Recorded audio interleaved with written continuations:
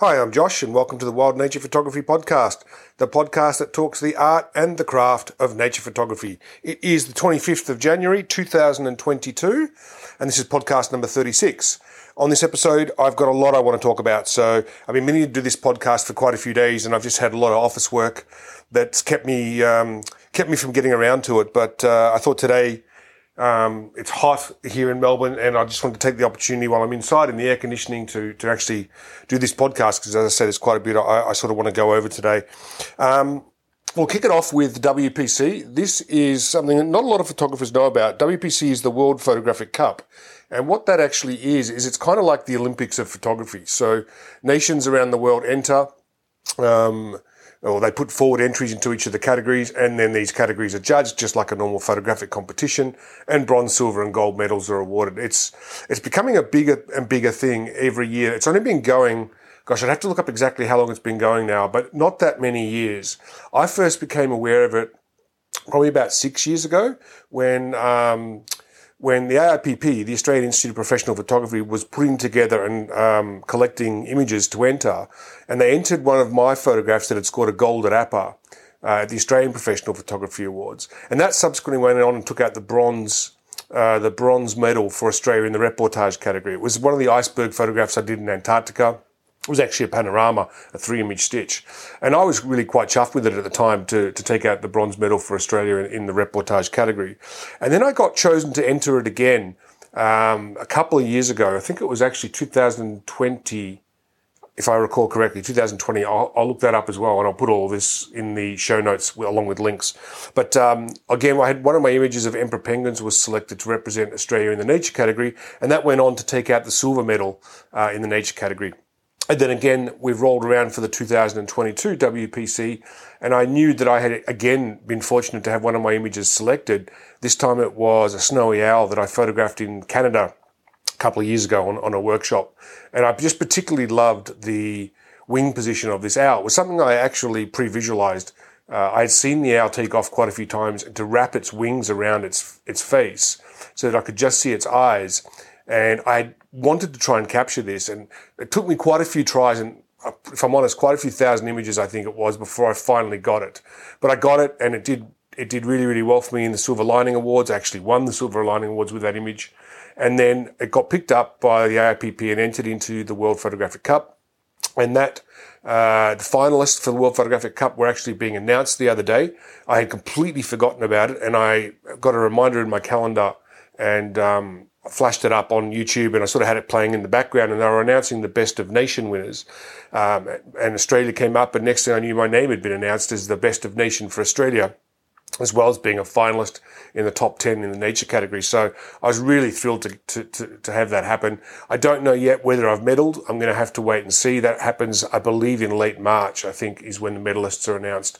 But I have to say, having won both bronze and silver medals for Australia now in the WPC, the World Photographic Cup, it really would be quite something if I was fortunate enough to get a gold. I don't want to jinx myself, but I would be over the moon to get a complete collection of medals like that. I think that would be pretty fantastic. It's an image that I'm really pleased with. It's an image I love. It's an image that's been really, really popular for me in print sales and in cards. It's done really, really well. It's not often in nature photography that you really pre-visualize something and you see an opportunity with an animal, and you can then execute it and get the actual image that you envisaged in your head. A lot of the times when I've pre-visualized, I've never been able to get what I wanted. There've been times when I had this vision in my head that I was going to photograph this wolverine backlit in the snow. I wanted to have it snowing so that you could see all the snow coming down. I just have beautiful rim light around the wolverine. Well, I tried for days and days and days to get that shot in Finland in winter in extreme cold, and I never got it.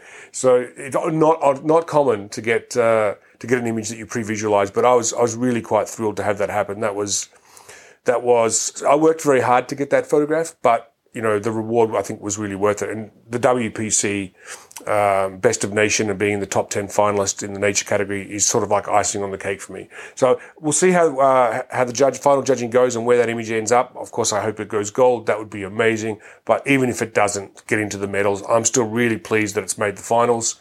That it's my third time in the WPC, that I've medaled twice. It's a real thrill.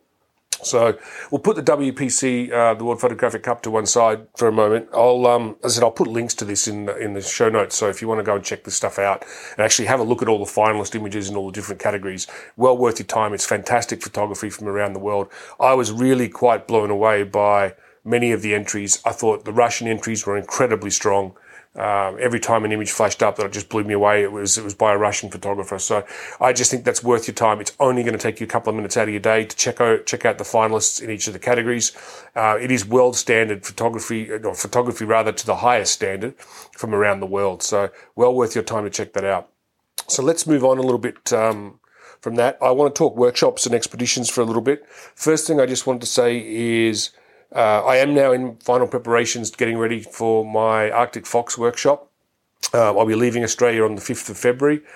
Touch wood, that's all going well, of course, assuming a negative COVID PCR test. And I'll come to talking about PCR tests in a little bit because I'm going to rant a bit about PCR tests and rapid antigen tests. But anyway, look, I'll be leaving on the 5th. I'm still tossing around in my head exactly what equipment I'm going to take with me. I'll be doing 2 trips back to back. I'm going straight from Iceland when I finish for the Arctic Fox over to Finland. And I'm going to spend not that long in Finland, actually. I've just got a very full schedule, but going back up to look for the wolves in winter. I'll be leading a workshop up there for a few photographers. I'm looking forward to that.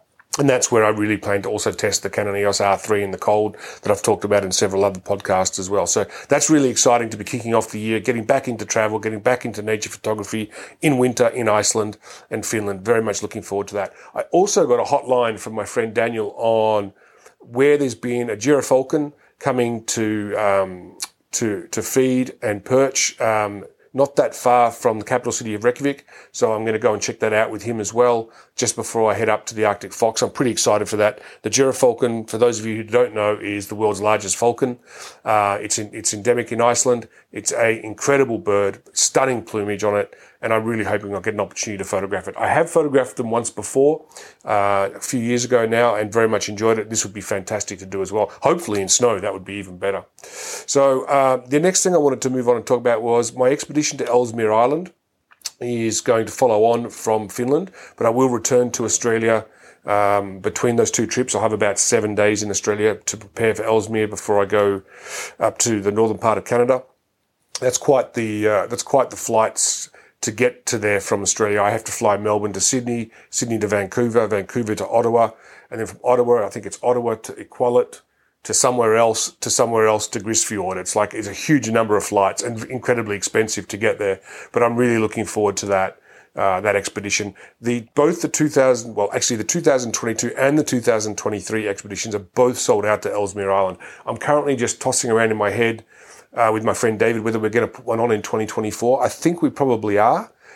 We may just wait and see exactly how the 2022 one goes, and just in terms of dates, whether we want to shuffle dates forward or backward a little bit. The time of year that we're actually going there, it's going to be extremely cold, as I've mentioned in previous podcasts. We're expecting minus 50 degrees, and we may, depending on how that goes, because we're going to be out in the field and unable to get out of that cold, depending on how that goes, we may push dates a little bit back to further in the year. We're just going to see and sort of wing it a little bit on that. But I am excited that, both 2022 and 2023 are sold out. I have also announced my expedition to Greenland for 2024.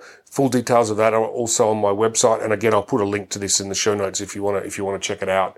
I'm always excited to return to Greenland. I do really believe, having done countless expeditions to the east coast of Greenland now, that it is the best place in the world for icebergs.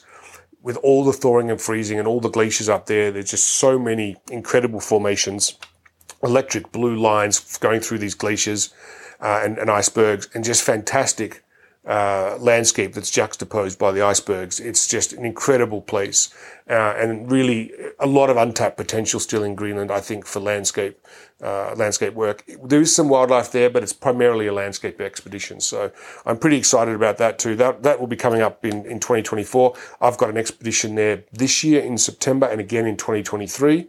And again, this new one will be in 2024. I've also just thrown up on my website that I'm going to go back to the Emperor Penguins in 2024 in Antarctica. I am going in November this year with a small group. That's been sold out for a long time, that expedition.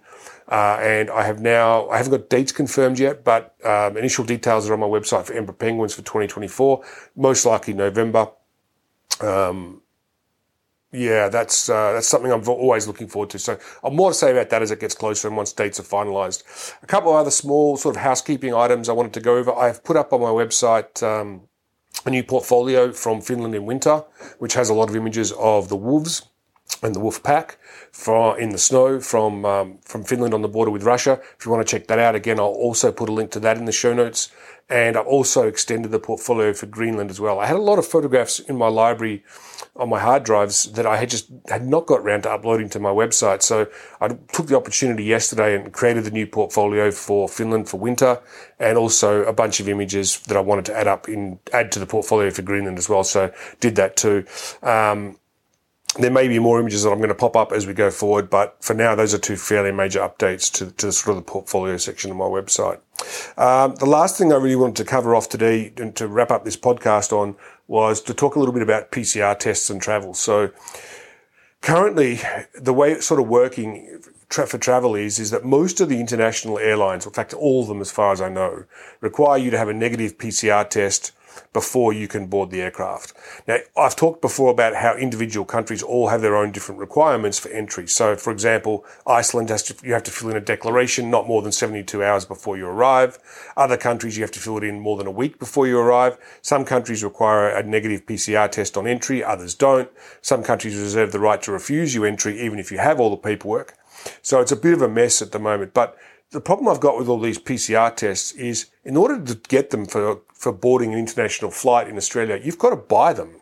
You can't just go down to the testing clinic and say, I need a PCR test because I'm flying. You actually have to book it in online, pay a $300 fee for the test, go and get the test, and then wait for them to email you the official document that the airline will recognize that says you've tested negative for COVID. Now, at $300 a pop, if you're a family of four, there's $1,200 before you've even left the country. Then you've got to get them again coming back into Australia. Now, that's very expensive if you're coming out of somewhere like Helsinki with their €300 a pop. So therefore, there you'd be up for €1,200, which is roughly 2,000 Australian dollars for 4 PCR tests. I mean, it's outrageous.